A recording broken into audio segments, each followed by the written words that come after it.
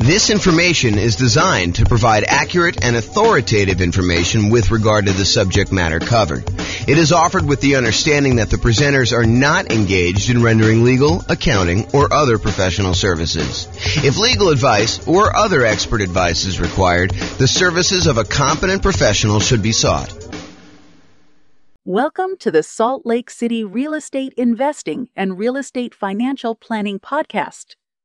Learn all about investing in real estate in Salt Lake City, Utah, with a combination of real estate financial planning and modeling with numbers specific to Salt Lake City, plus syndicated, more generalized recordings of live and pre-recorded real estate investing classes, not all of them specific to Salt Lake City.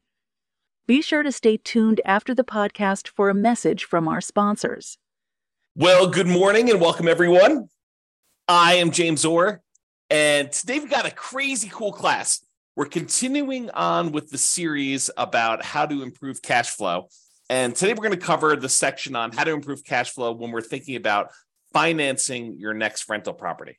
So let's jump right in, because we got kind of a lot to cover.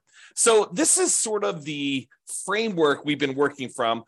So far, we've talked about how to improve cash flow when searching for a property. We covered that in a previous class. Today, we're going to be focusing in on this section right here, all the different things we can do to improve cash flow when financing our next rental property. And then in subsequent classes or subsequent classes, depending on how you like to say that, we will talk about how to improve property cash flow when we talk about the strategy that we're going to use, what real estate investing strategy we're going to implement, and then how to improve cash flow by improving the property itself, and then how to improve cash flow during the marketing of the property in order to find a tenant or tenant buyer, and then how to improve cash flow when we own the property. And then finally, we'll finish up with how to improve cash flow on a property while we're renting it.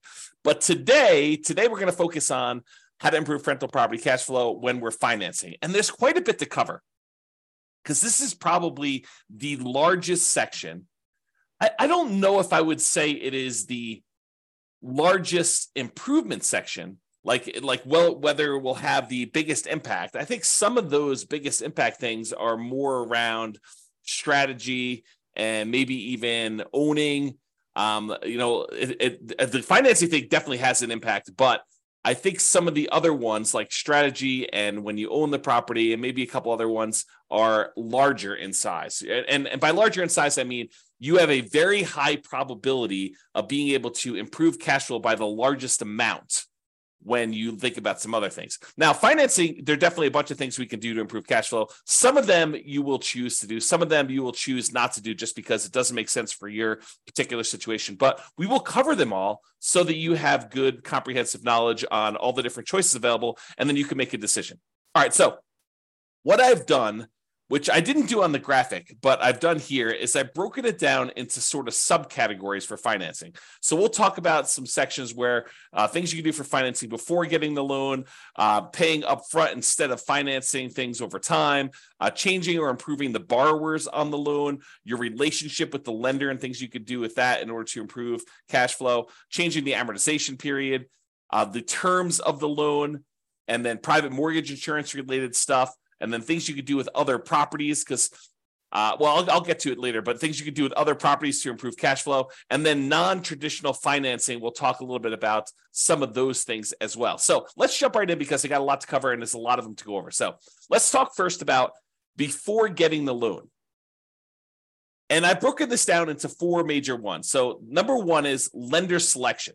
Can I find another lender with better fees or rates? You guys do understand that each lender is a little bit different. They may charge you a little bit higher fees. They may have a little bit better customer service. They may be available after hours to take your call. They may have slightly better private mortgage insurance rates. They may charge you more in points. They may charge you a flat fee instead of a percentage fee. And that every lender's program is a little bit different. And that's one of the reasons why when we get to the class on how do you evaluate and compare lenders, why it's so difficult to compare these lenders, because not only do they charge different fees, but they sometimes call their fees different things. So one of the things you can do in order to improve your cash flow is look at different lenders and find a lender that has better fees and rates. Now, I'll point out a warning about this. Sometimes you will think that a lender has a better fee or rate structure only to find out later that they were not telling you the whole story, or they were not giving you all the information you needed, or there were some hidden fees that you didn't realize because you weren't asking like all the exact questions. So you got to be really, really careful and a little bit paranoid about this. But I do think it's important that you talk to a few lenders when you're thinking about buying a rental property. And the way that I'd like to recommend it is I'd like to recommend that you ask your real estate agent for their, top 2 or 3 lenders that they would recommend, the ones that their clients have had good experiences with and have really good competitive rates and fees. And then call them all on the same day. And you may want to add 1 or 2, maybe the bank, the credit union or the bank that you bank with, just to kind of see where they are as well. And then call them all on the same day. Tell them what your kind of credit score is.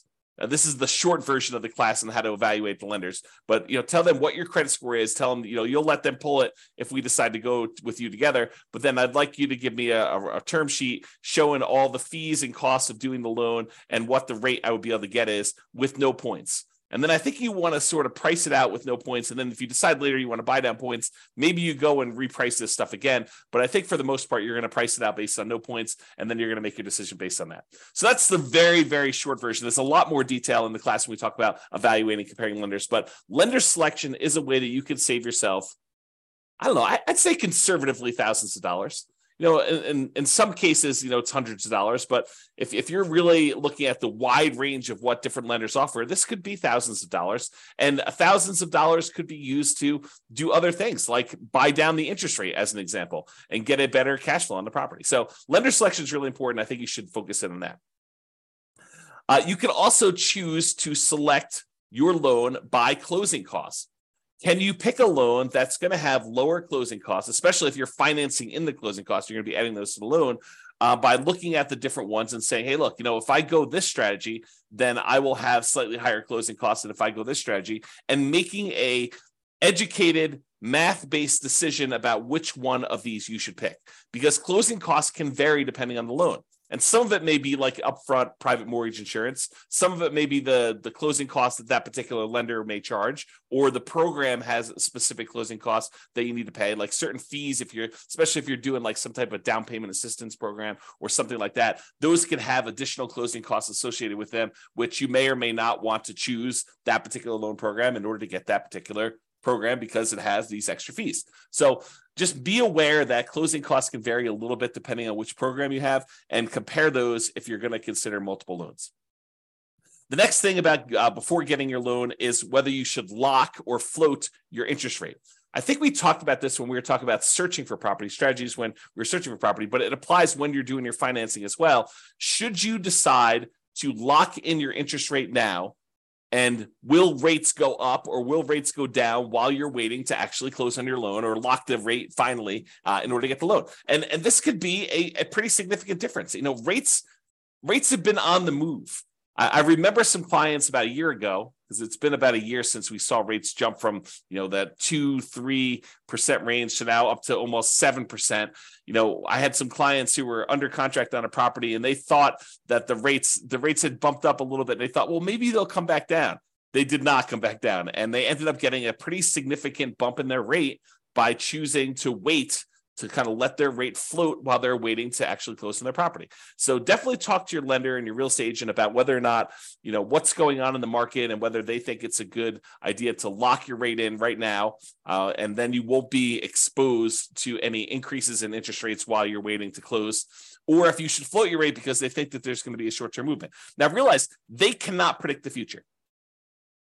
As much as you'd like them to, your mortgage broker is not a fortune teller. They do not have a crystal ball. They can't tell you, I will guarantee you that rates are coming down, because no one really knows. Sometimes we think that things are going to happen, and then some world event happens that kind of derails the whole idea, or maybe they were just wrong about their prediction. But I could totally see a real estate agent or a lender telling you, oh yeah, we think rates are coming down. The Fed's going to, make an announcement on Tuesday. And between when they like make this prediction, and Tuesday comes along, a country attacks another country and it throws a whole bunch of chaos into the mix, and maybe the announcement they thought was coming does not come, and there's a lot of uncertainty in the marketplace, and that causes rates to go up. So we never really know what's going to happen, and so there's always some inherent risk, which is just part of life, and so you just need to deal with this and think about it. In some cases it's better to lock it, in some cases it's better to let it float. All right, and before getting the loan, here's another one related to financing. Can I offer less on my offer and still get it accepted to reduce my purchase price, which will ultimately lead to a lower monthly payment, which will lead to improved cash flow?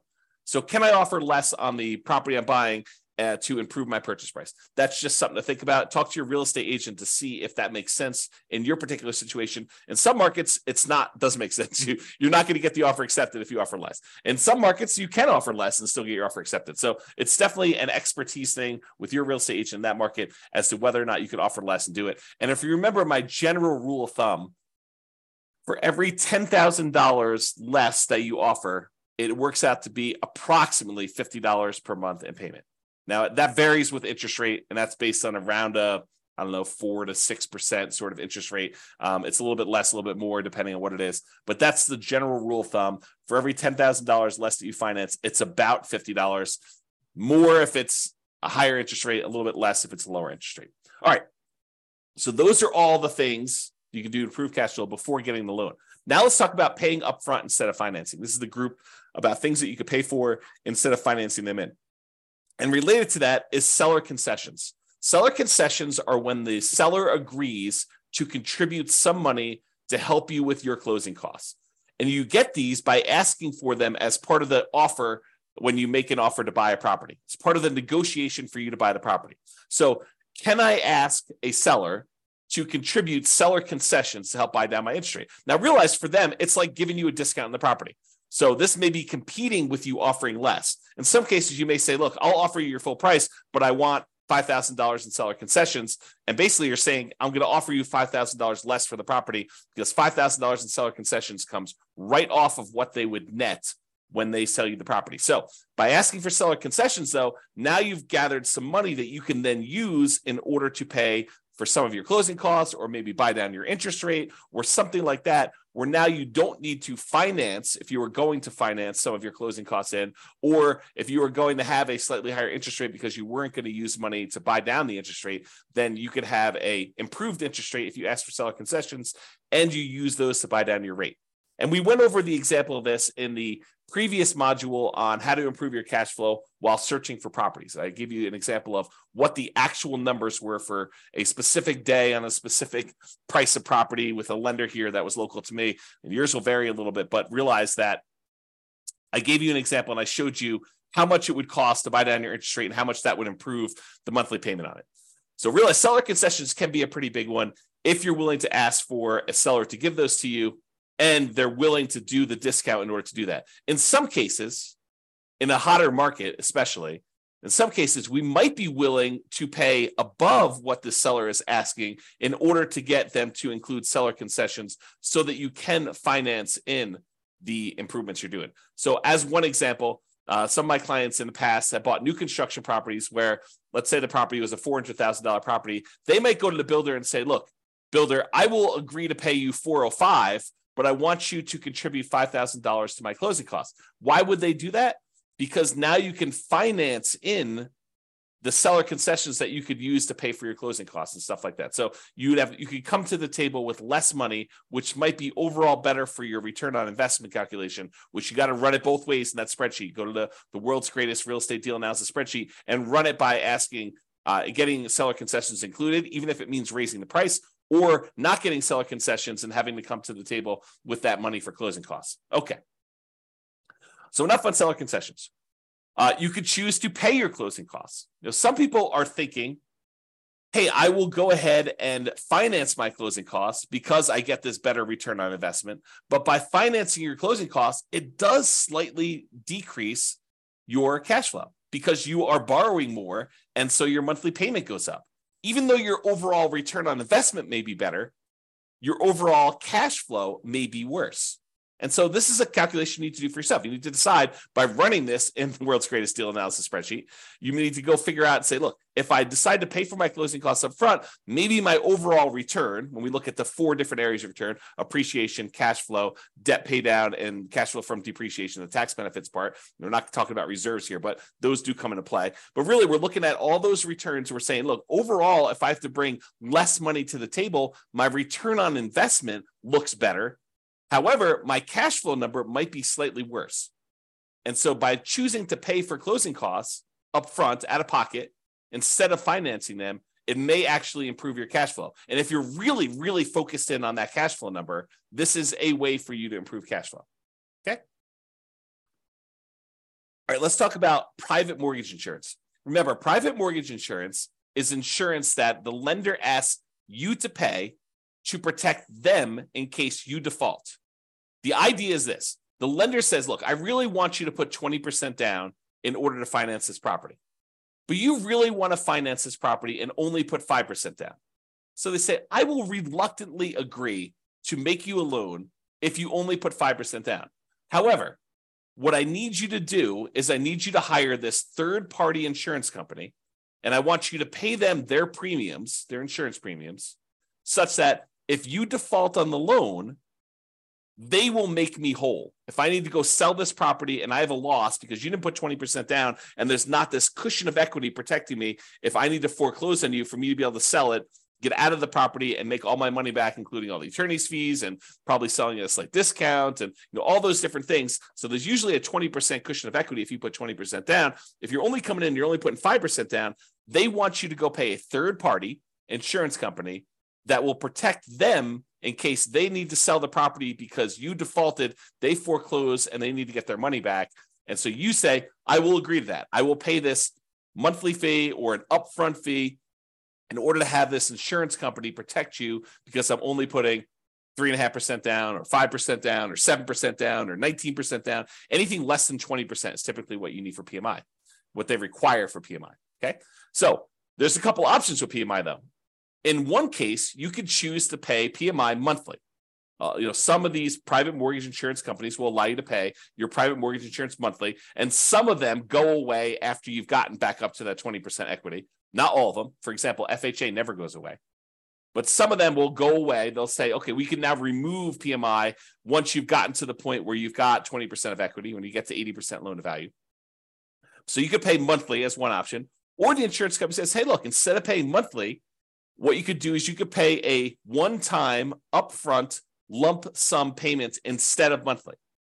And if you're concerned about cash flow on your rental property, you don't want to have this $150 to $250 a month private mortgage insurance payment on a $500,000 property, somewhere in that ballpark.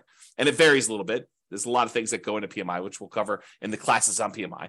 You can go into the control panel in order to watch the video I have on that already, or we'll do another one here coming up soon. So if you don't want to pay that $150 to $250 a month in PMI payment because it's impacting your cash flow and you'd rather not have that negative cash flow, you could say, look, I've got whatever it is, $4,000 sitting here.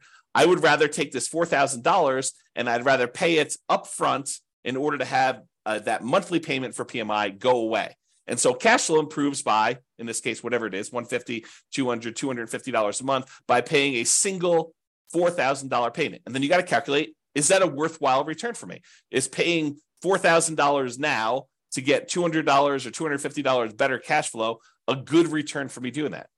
Okay. And so those are the things to consider paying upfront instead of financing.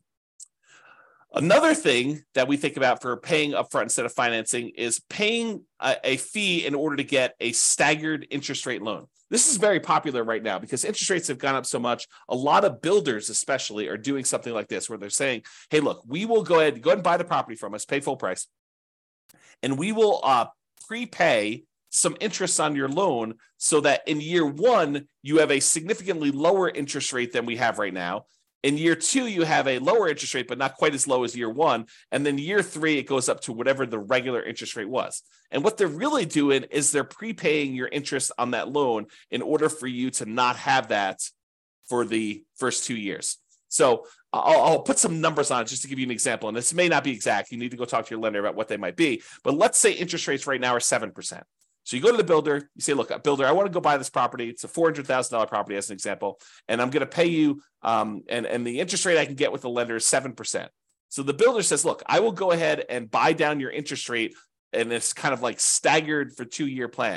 And they'll say in year 1, you're going to have a 4% interest rate, and that'll be the interest rate for the first year.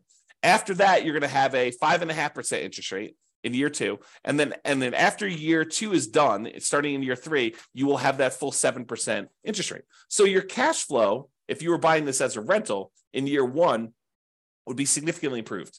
Most of the time, a lot of people are doing this as a nomad strategy where they're moving in. And so the interest rate for the first year while you live there is considerably lower. And then the year afterward, the second year, it's lower, but not quite as low. And so your cash flow on your first year as a rental, if you decide to do the nomad strategy and then convert it to a rental after living there for a year, is improved for that first year. But then after that, it goes back up to 7%.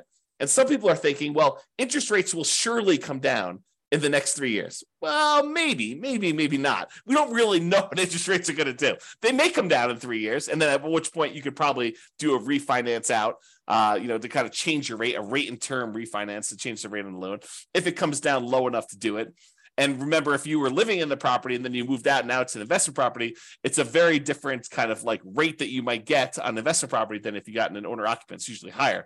So you got to kind of consider these things when you do that. In general, I'm not saying they're bad. In general, though, I don't like the staggered rate idea. I mean, if you're only going to hold a property for a short period of time, I could see it being beneficial to do for a very brief period of time. But I'd almost rather they take that money and give you a lower rate for a 30-year term. That way you can keep that loan for 30 years. Although some people are like, but James, I'm going to be refinance. I'm going to sell the property because I'm going to reuse the equity. I'm going to re-leverage up. I'm going to do a cash out refinance, or I'm going to go and do a rate and term refinance when rates come down. So why would I go buy down the rate for 30 years if the rates are higher than what I think I'm going to get? Well, we don't know what the future is. And so I think that's one of the big concerns about whether you do this for 30 years or not. Maybe I should do a separate class on that idea. To be determined. And then the other option, which I was just sort of talking about, is you could buy down the rate completely. So you could say, look, instead of doing this staggered rate where I get a lower one for year 1, then a slightly higher one for year 2, and then it goes to the full rate after year 3. And by the way, there may be a 3-year plan out there by the time you get this. Maybe like you buy it down for year 1, year 2, and year 3, and then it goes up to the regular rate year 4. I mean, who knows? These kind of programs change all the time.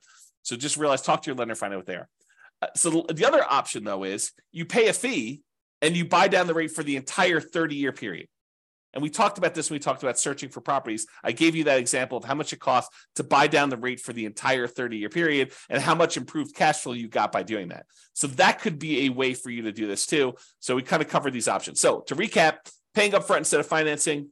We talked about seller concessions, getting the seller to contribute some money to help cover your closing costs or using that to buy down rates. Paying the closing costs up front instead of financing them. Prepaying PMI instead of paying it monthly. Getting that staggered rate or buying down the rate for the entire term of the loan. Those are the options for paying upfront. All right, let's talk about changing or improving the borrowers. So let's talk about changing you.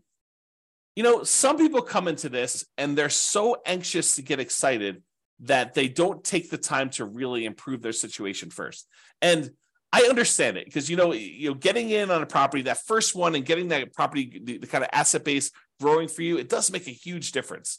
But so does improving your credit score. So if you're coming into this and, you weren't super concerned about your credit score before this, and you kind of let it do whatever it needed to do, and maybe you were late on some stuff, and maybe you had some, serious setbacks that caused you to be late, like medical bills that you couldn't afford or whatever it was, like taking the time to improve your credit score can have a very significant impact on the interest rate you get and on the private mortgage insurance rate you get if you're getting PMI.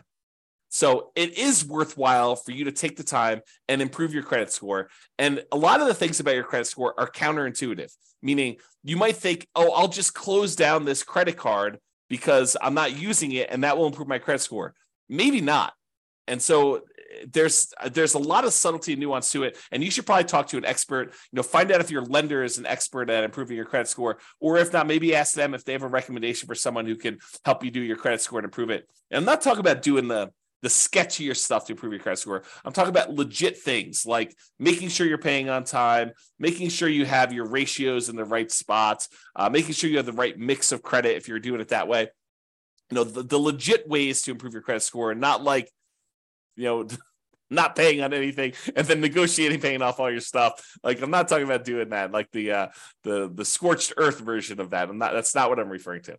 So improving your credit score could actually improve what you're able to get on your interest rate for your loan, and also what you're able to get for your PMI, which both of those can significantly improve cash flow on a property. So it is worth focusing on credit score. Now, if you have a relatively weak credit score, you may want to consider talking to a friend or family member, which I'm not even going to go into the details of this, because it takes a certain type of love and trust for another person to come in and co-sign, be member of a loan in order for you to buy a property. But if you can get your friend or family member to agree to this, good for you. And that could possibly improve your interest rate, get you better interest rate on the loan. If they have better credit than you and they're a better borrower, and in a lot of cases, getting your rate on PMI, if you have more than one borrower on the loan, it does lower your rate. That's one of the calculation parts of a PMI. So adding another friend or family member to your loan when it makes sense, and it legitimately makes sense, talk to your lender about this. That could actually improve your overall cash flow. It could improve your credit score. It could improve your PMI rate, and so it could improve cash flow on that. Now, on the other end of that spectrum, let's say you and your significant other are about to buy a house, and I'll be nice. You have awesome credit. Your significant other has not been the most responsible with money, and they've had credit challenges in the past, and they are really hurting your interest rate, and they are really hurting your private mortgage insurance rate that you're getting on the property.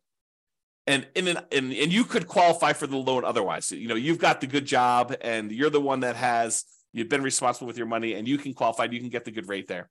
So you might want to consider, even though you love your significant other, you may want to consider getting the loan without them on it, so that your overall cash flow and your private mortgage insurance, or your overall cash flow, but your loan interest rate and your PMI rate are better, and you therefore have cash flow. You do not need to voluntarily take a worse cash flow position for love. You could be practical about this. Maybe talk to an attorney even about adding them on as soon as you close on the property, deeding them onto the property. Talk to your attorney about whether this is legal and how to do it correctly in your state.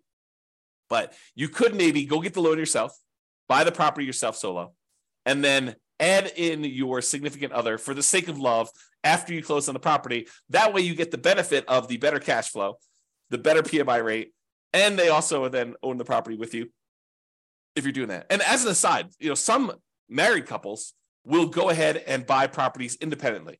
They'll have one buy a property, then the next one will buy the property, then the next one will buy a property, and they keep alternating back and forth, because when you're doing non-owner occupant financing, you are limited in the number of loan spots you can get with 30-year fixed rate financing. And so a lot of them will try to go ahead and do 10 independently, just all in their name, and their spouse will do 10 solo in just their name.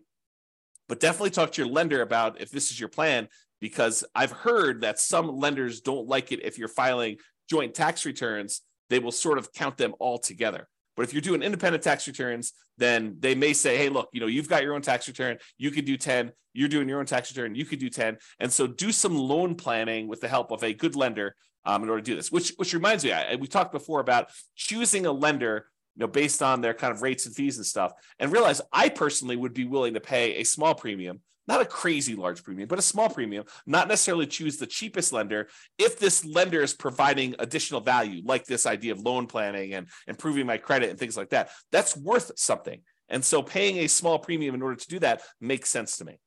Okay. Now I've gone off on that tangent. So removing a borrower could actually help you get a better interest rate, get better PMI. And so you may want to consider, for the sake of love, for the sake of love, leave them off the loan and then put them back on, so that you guys get overall improve your situation and your kind of cash flow on the property. And then using a similar idea to adding the borrower, you could partner with somebody who is a loan partner who could just get better loan terms. So the idea is maybe you form an LLC, And in the LLC, you are providing either the deal and some of the capital or the deal and all the capital. And you're bringing in a third party who is a super strong qualified borrower. And they are becoming one of the partners in the LLC, one of the owners in the LLC. And they're the ones getting and signing for the loan. And that could be a better way for you to do it than if you were to go do this solo, get the loan, or if you guys were both to go buy it and, kind of like both of you on title solo, so go talk to your attorney about structuring this and how it would work, and talk to your lender about how this would work with having a loan partner and whether that gets you better loan terms. Okay, so we talked about that. Now let's talk about your relationship with the lender. And I will tell you, of all of the strategies we have here, these are probably the ones I've seen the least, actually get seen implemented the least, and probably the ones that have the least impact. But they do sometimes come up, so I wanted to mention them to be comprehensive. So here are two different things that discuss your relationship with the lender. Number one, some lenders will allow you to get a small discount on your interest rate if you set up automatic payments. And it's usually on an account that they have in their bank. So you go to your local credit union, and your local credit union may have some program. They don't all have this, but this is why I said that this is one of the ones I've seen the least. But some credit unions may say to you, hey, our rate is 7%. However, if you actually set up auto pay on the checking account you have with us, then your rate becomes 6.875 for the life of the loan. And so you may say, that makes a lot of sense to me. I'll go ahead and use the account that I already have with you that I'm going to use to pay on this loan. That makes great sense. I'll get an improvement on my interest rate. So that's one option. Some credit unions or banks or whatever it is may say to you, hey, look, if you have a investment account with us, you may get a slightly better interest rate if you have a savings account, a checking account, and your investments all with us and your mortgage. We might give you a small interest rate benefit by being a ideal customer that has a much larger relationship with you. Or they may actually say, hey, look, if you have more than X number of dollars on deposit with us, whatever that is, $25,000, $100,000, $500,000, then we will give you our preferred lending criteria, tier, whatever it is, in order to do that.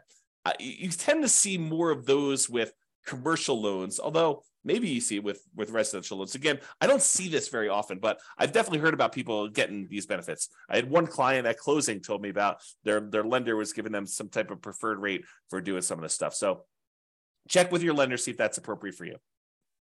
All right, change the amortization. Amortization has to do with the period of time over which your loan pays off.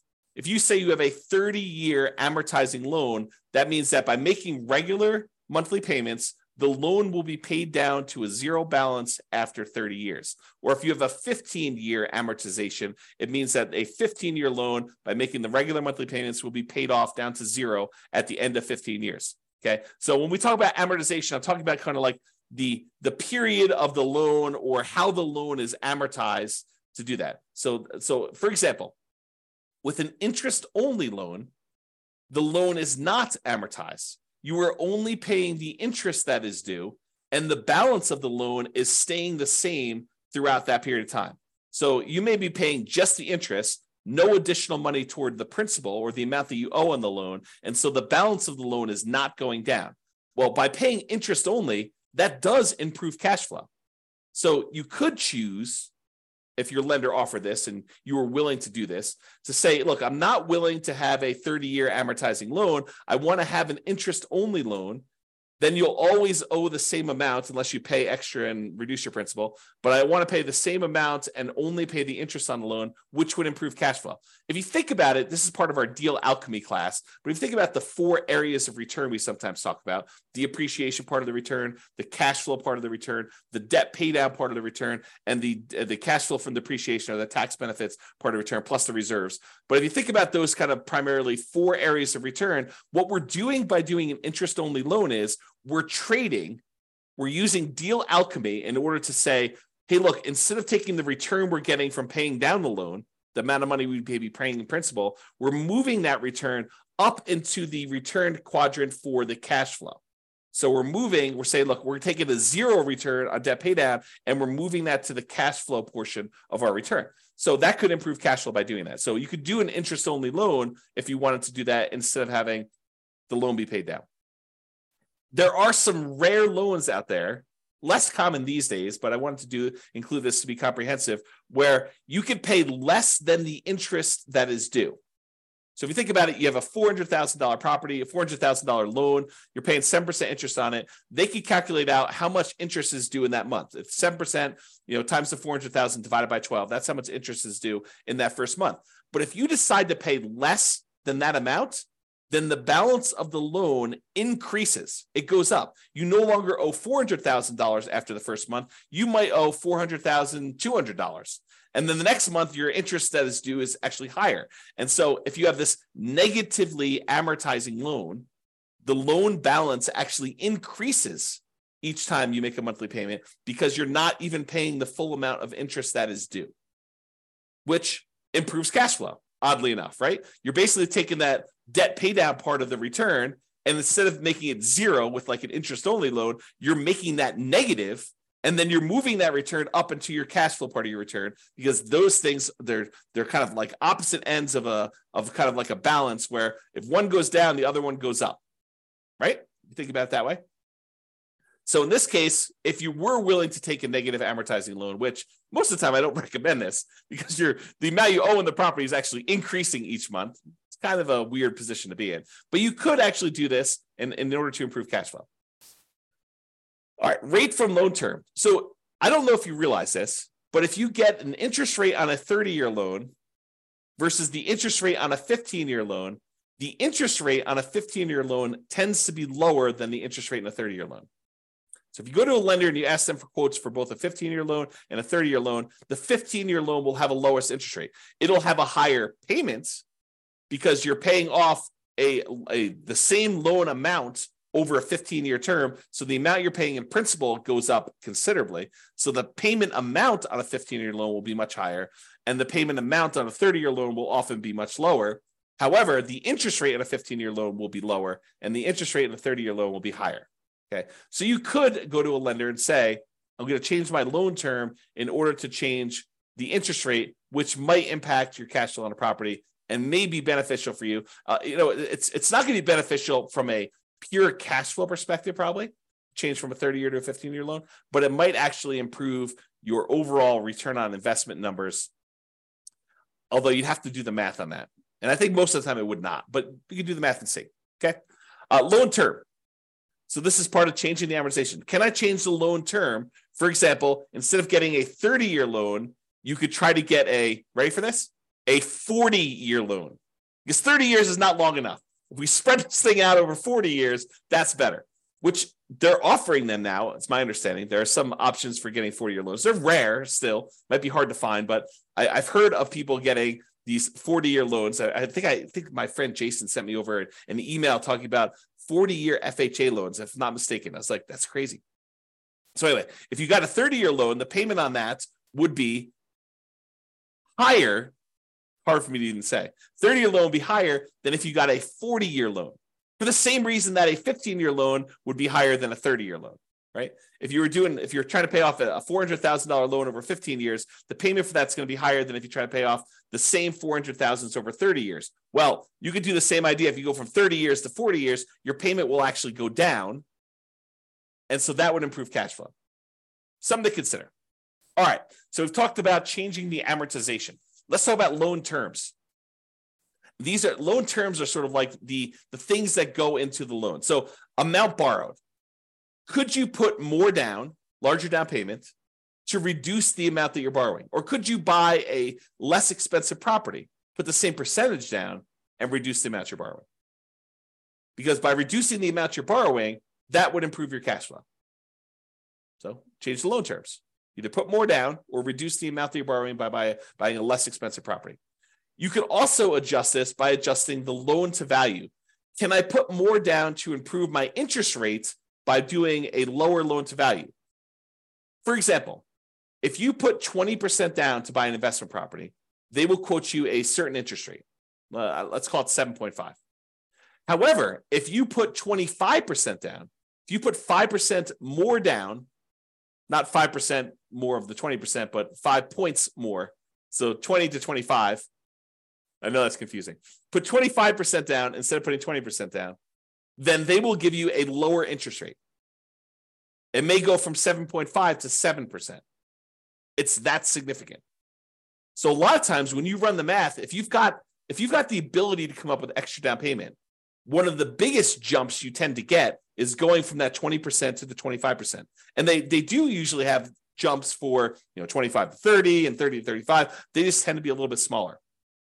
But there's a big risk, or at least perceived, it probably is true, but there is a big risk reduction for them by having you go from 20% to 25%. And so they will often give you a better interest rate from going from 20% to 25%. And it can be significant. This could be a significant way to improve your cash flow from two perspectives, right? First of all, you're borrowing less because you're putting more down.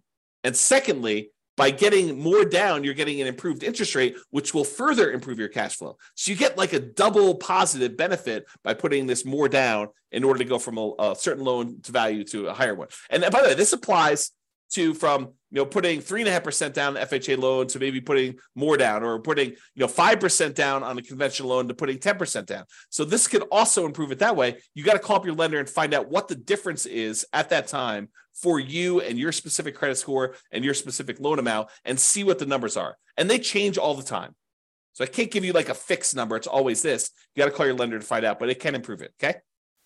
And another option is, instead of getting fixed rate financing, which I'm a big fan of, being able to lock in a interest rate for 30 years makes a lot of sense for me. You limit any type of interest rate risk you have moving forward.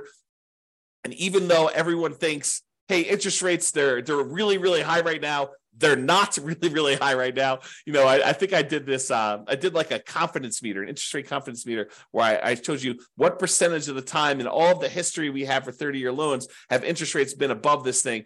And I don't remember the exact number. I probably should go look it up before I quote it on here. But it was something ridiculous. Like the interest rates were higher than 7%, 60% of the time, or something crazy like that.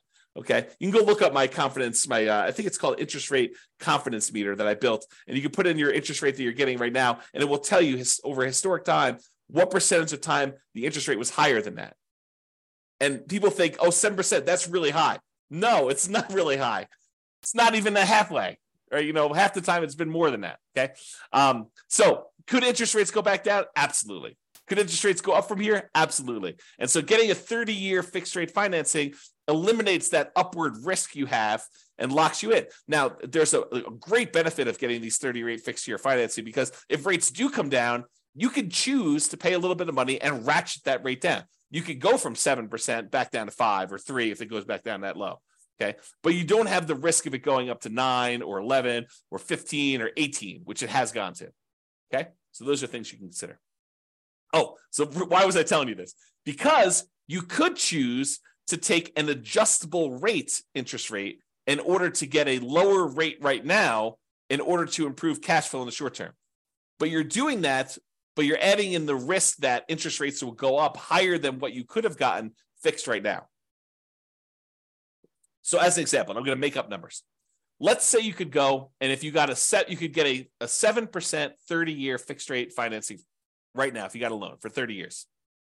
Or the lender says to you, or right now, I could give you 5.5% if you take an adjustable rate mortgage where the rate adjusts every year. And it can't go up above 9, as an example. And you're like, wow, the cash flow difference between 7% right now and 5.5 with an adjustable rate mortgage, 7% fixed rate for 30 years versus 5.5 where it adjusts every year, or maybe it's fixed for 5 years. They get you with this, right? They're like, hey, it's fixed for 5 years and then it adjusts every year after that. You're like, oh, that sounds great. But there's all different programs. They vary. Okay. So, but let's say, for the sake of this argument, let's say it adjusts every year. So they say, I'll give you 5.5 today, but it can adjust every year. You're like, that sounds really good. I'll get better cash flow, and rates are surely going to go down. They're just kind of like got this like bump right now because we're trying to get inflation under control. And as soon as inflation gets under control, we're going to drop rates way back down to 3. I'll refinance out. This will be a win all the way around. Maybe. And let's say next year, the rates are now at 9. And yours says, okay, it's going to bump up, and maybe they have a cap on how much it bump up each year. And so maybe the cap is a point each year. So it goes from 5.5 to 6.5. You're like, I'm still winning. Year 2, it's still lower than what I could have gotten if I did fixed rate financing that year. And you got another year, and now rates are 11. Or maybe they're still at 9. And so your rate goes up from 6.5 to 7.5. Now you're like, whoa, this is higher than what I could have gotten 2 years earlier if I had just picked the fixed rate one. And so maybe it stays there for 5 or 6 years and it kind of keeps bumping up that 1 point a year. 7.5 becomes 8.5 until eventually it becomes 9. And now you're 2 percentage points higher than you were. Sure, you got improved cash flow for that first year or 2 or 3, but then after that, it's actually been higher. And it could go back down. So you could get a benefit of it adjusting back down on you for doing that. Maybe that's part of your adjustable rate mortgage program. But realize that there's a risk to taking these adjustable rate mortgages. And you need to decide if you're comfortable with that risk or if you'd prefer to lock in some type of 30-year fixed rate financing, eliminate that risk from your portfolio. And we'll talk about this when we go into the risks of real estate investing and how to mitigate those. This is one of the ways to mitigate it. This particular risk is to get these 30-year fixed rate financing things. And then if rates drop down, you could benefit by paying a little bit of money and actually refinancing, do a rate and term refinance and lower your rate then. Okay, so we talked about loan terms, the amount borrowed, loan to value, and adjustable rate. So about private mortgage insurance. We covered what it was earlier, but you can choose to not pay private mortgage insurance. How do you do that? Well, what triggers private mortgage insurance? Putting less than 20% down. So you could choose to say, I'm not going to put less than 20% down. I'm not going to do a 3.5% down FHA loan or a 5% down conventional loan or a 15% down non-owner occupant investor loan. I'm going to choose to save up a little bit more, get to the point where I have at least 20% down, in many cases, maybe 25% down, and not have to pay PMI at all. So can I put more down to eliminate or even reduce? Because if you put more down, even if you don't get rid of the PMI, it does reduce the PMI, the private mortgage insurance premium that you pay. The premium on someone putting 3% down versus putting 5% down is different. It costs you more in private mortgage insurance if you only put 3% down than if you put 5% down. Why? Because there's more risk to the insurance company in case you default. It's as simple as this, okay? Or if you aren't willing to put more down to get rid of this, you could choose a loan program that does not have monthly PMI. As an example, if you have VA eligibility, the ability to get a VA loan, you served in the military, there's some other eligibility requirements, but that's the primary one. If you served in the military, the VA loan does not have monthly PMI. They have a upfront like guarantee fee or VA funding fee that acts sort of like private mortgage insurance. Basically, they're collecting this funding fee and then the VA is actually guaranteeing the loans for the lender. So if the lender says, hey, look, they defaulted, they only put 0% down and they defaulted on this, the VA then guarantees the lender and pays them for that. So that's why there's a VA upfront funding fee. It acts like a version of PMI. It's not called PMI and it's not monthly, so it improves your cash flow and you can finance it, but that's kind of sort of how the VA thing works. So you could choose a loan program that does not have monthly PMI and do it that way. All right, so that's the eliminate PMI option. We talked about this before. You could prepay PMI. You could choose to pay for PMI in one upfront lump sum payment instead of monthly, and that would improve your cash flow. You pay $4,000 instead of $200 a month. Cash flow improved at a cost of $4,000 upfront. And the other thing, which we also talked about, is improving your credit so that you can get better PMI rates and better interest rates. So it can improve your credit. Improving your credit can actually impact cash flow in 2 ways. All right. So that's all the stuff about private mortgage insurance. All right, let's talk about other properties. So if you think about this, a lot of times we're focused in on how do we improve cash flow, and we're like laser focused on how do we improve cash flow on this property that's about to buy, that's right in front of me right now. But sometimes it's better to take a step back and say, okay, I want to buy this property. However, I'm really most concerned, and maybe this is not true for you, but I think it's true for most people. I'm really most concerned about my overall cash flow picture, not just cash flow on this one property, but if I can improve my cash flow overall, even if it means the cash flow on this property is slightly worse, but I could actually do it with like all of my properties combined, it is a net improvement, a significant net improvement, hopefully, then that's better. Because really, we don't care if we're making $100 a month or $200 a month on a particular property. We care what we're doing overall on all of our rental properties combined. Because that's really what's going to get us to financial independence. So if you think about that, we really should ask some questions about, well, what about other properties we own? So for an example, can I do a cash out refinance to either buy or refi another property? So imagine for a minute, you have a lot of equity in another property and you only have 5% down to buy this property. Or maybe you have, let's make it easier decision. You only have 15% down to buy this property, but you have way more than that extra 5% on another property sitting somewhere else. You could go and say, look, I'm really overall concerned about my cash flow.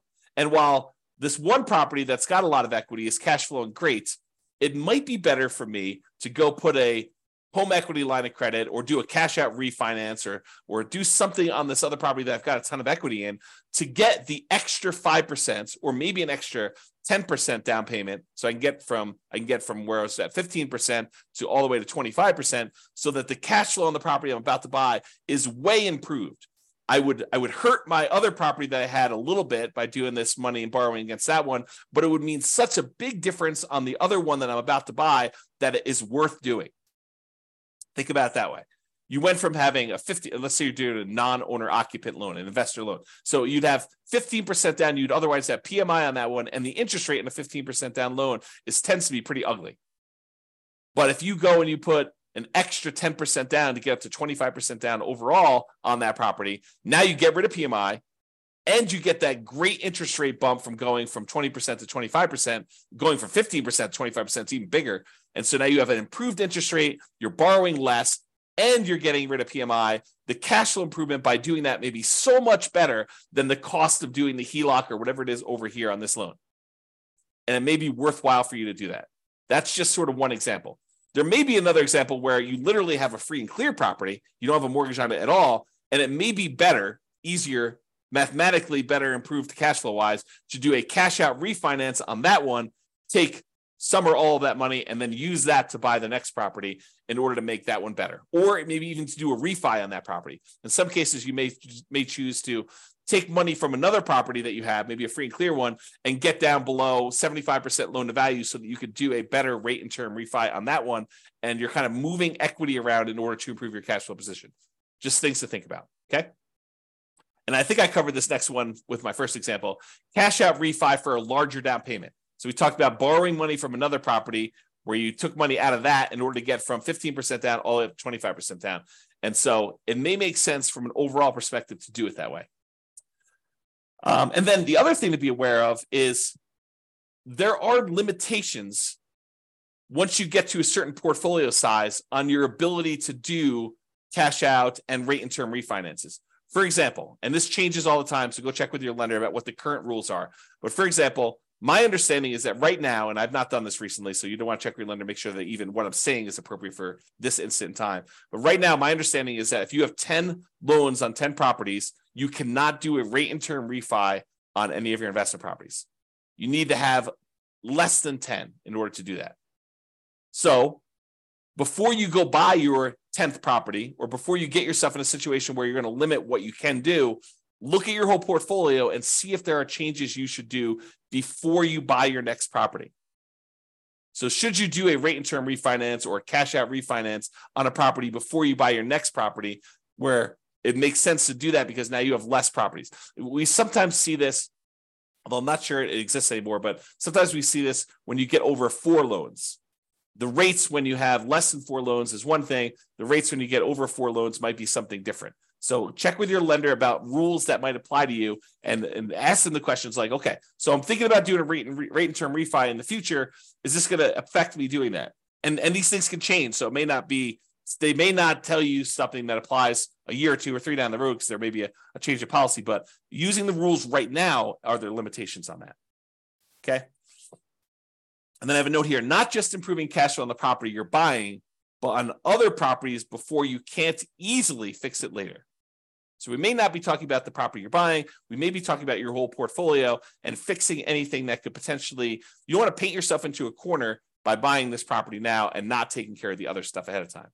That's what we're talking about. All right.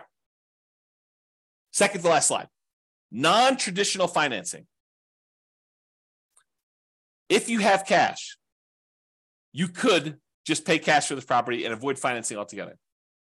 Someone says to me, hey, James, so interest rates are at 7%. I don't want to pay the 7% because, the interest rates are really ugly and the cash flow gets really ugly. What can I do? And I tell them, you could avoid the interest rates altogether by paying cash.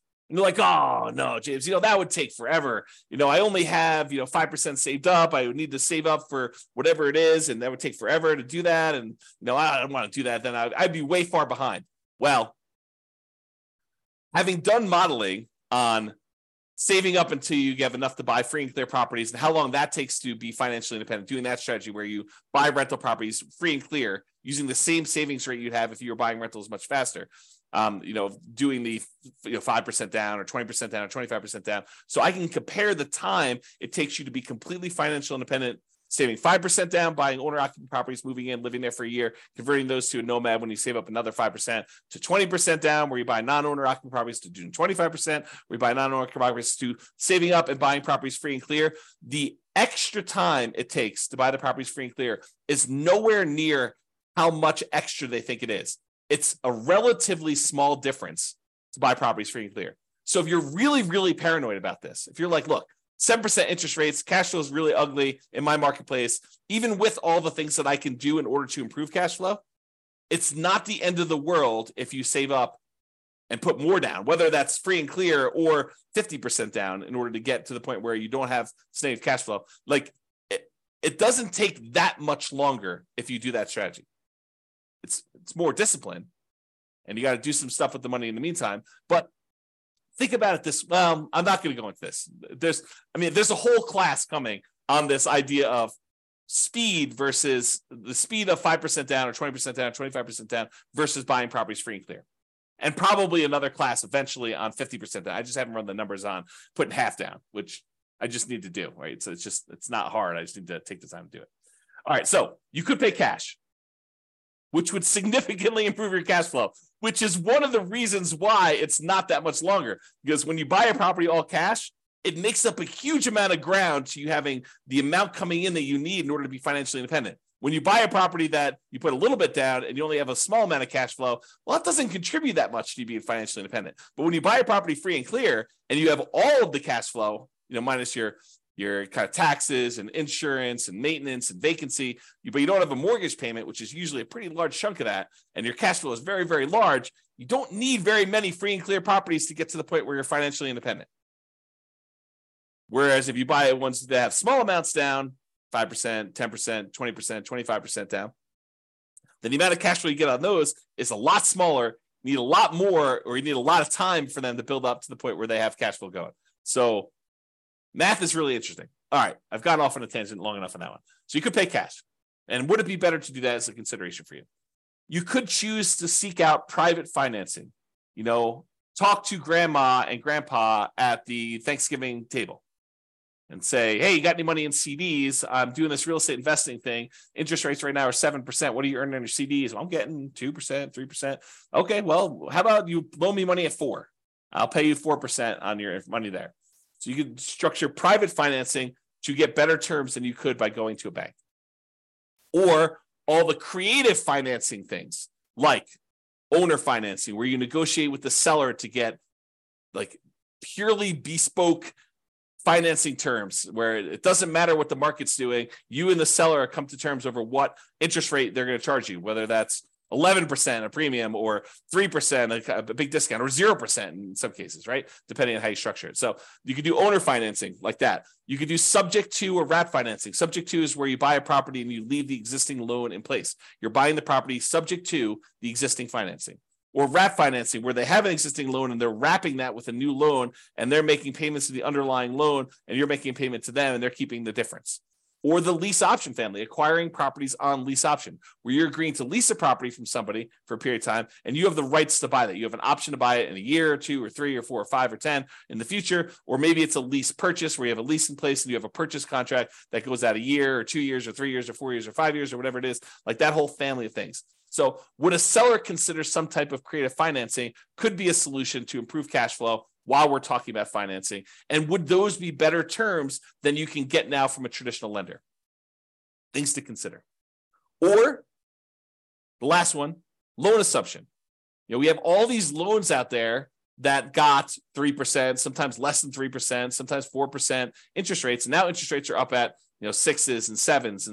And so the loans that they had before are attractive, and some loans are assumable. For example, FHA loans.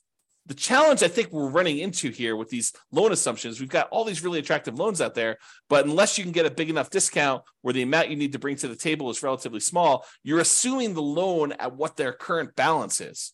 And since property values went up so much, we have this huge amount of equity that a lot of these sellers at least perceive that they have. And so you need to either pay off that equity or structure it in such a way that you're getting a big enough discount where the equity is a reasonable amount to pay in order to acquire these properties. But these could be attractive ways to structure it if you can overcome some of the challenges we have associated with that. Okay, so that's it for all the traditional financing. So in conclusion, optimizing cash flow is about maximizing income and minimizing expenses. And I have a typo. Correct the typo. All right. It's about maximizing,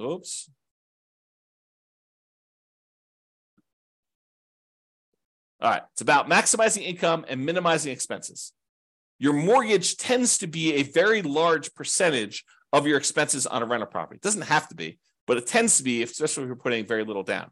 And there are several things you can do that impact the size of that expense, how big your mortgage payment is. That's largely what this class was about. Making financing a prime lever for improving cash flow. So if we can fix that very large percentage of your expenses, that allows us to significantly improve your cash flow, which is why this becomes such a big, robust area to focus on.